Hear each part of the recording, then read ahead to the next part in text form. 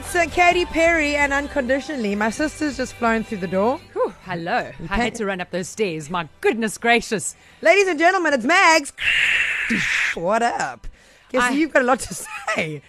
We're talking about finances and relationships, just to put you in the quick picture. And I just actually heard your last conversation on air saying that you had met Mr. T and he didn't have money, and blah, blah, blah, but now through, the life, he's earning, if not the same, more than you. Yeah, well, when we met, he was between jobs. You see, it's very different for everybody's circumstances, and I have said this on air before, and I have said that I won't date anybody who earns less than me. So I've been called all sorts of different names, which is fine.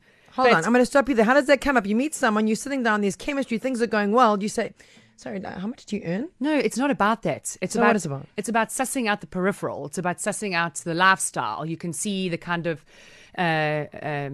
there's and materialistic things you can see, but you can also, by gauging someone, understand their plans, their futures, their understanding about financial planning, and also just their insight to the future, really. Whereas I've had my fingers burnt, so now my decision is that I am not going to go through that ever again. So if you earn less than me, I'm not supporting you.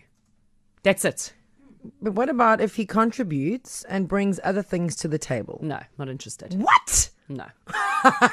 Isn't that superficial though? Well, you can call it what you like, but I do definitely think it is protecting myself and my future financial plans, for sure, because I don't want you tapping into my gains, because I work for those gains. Now, you earning less, you're going to give me emotional stability, but I don't know that that's actually your game plan going forward. Do you think this is because you've been burned? Sure, definitely. So it's protection mode?